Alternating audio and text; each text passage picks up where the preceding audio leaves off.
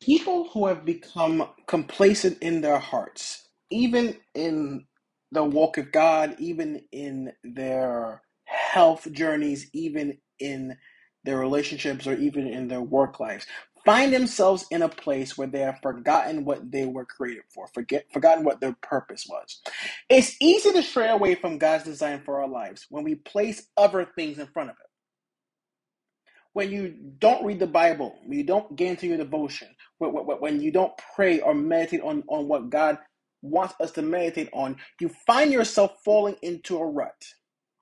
And ruts can easily turn into a feeling, a attitude of complacency. Complacency, as I said last week briefly, it's something that ends up happening when we conform to things. Complacency is the inability to be motivated and bring about a result of change, which then prevents us from walking out the fullness of our destiny. I gotta say that again. Complacency is the inability to be motivated and bring about any form of change, which then prevents us. This is the part that I feel is so important in this year, to walk out the fullness of our destiny. Change cannot happen in the spirit or atmosphere of complacency. If you have anyone in your circle who is complacent, I am telling you from now that that atmosphere, that spirit that is around you cannot cause growth, because if you are around people who are complacent, eventually you will become that.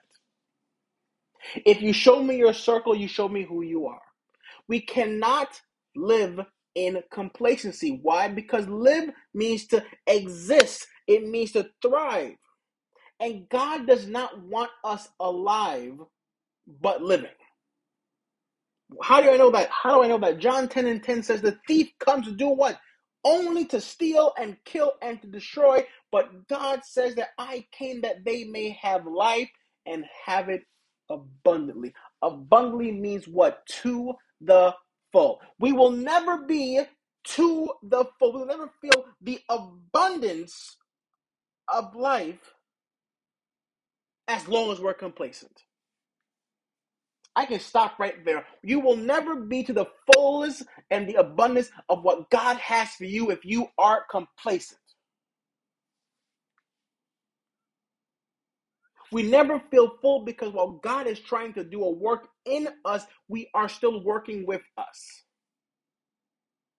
That part, I gotta say that again. You will never in 2022 be able to live in abundance if you are complacent. Because complacency is the inability to have the motivation to go, the motivation to do something. Complacency determines which way you will look. Complacency faces you backwards, while motivation faces you forward to pursue it. And complacency, I gotta go back to this word again. Complacency ends up birthing regret, and regret pulls you backwards. Regret and complacency puts you in an idle place. An idle means that you're not moving, you're staying in one place. Proverbs 16:27 says this: idle hands are the devil's workshop, idle lips are his mouthpiece. Idle hands are his workshop.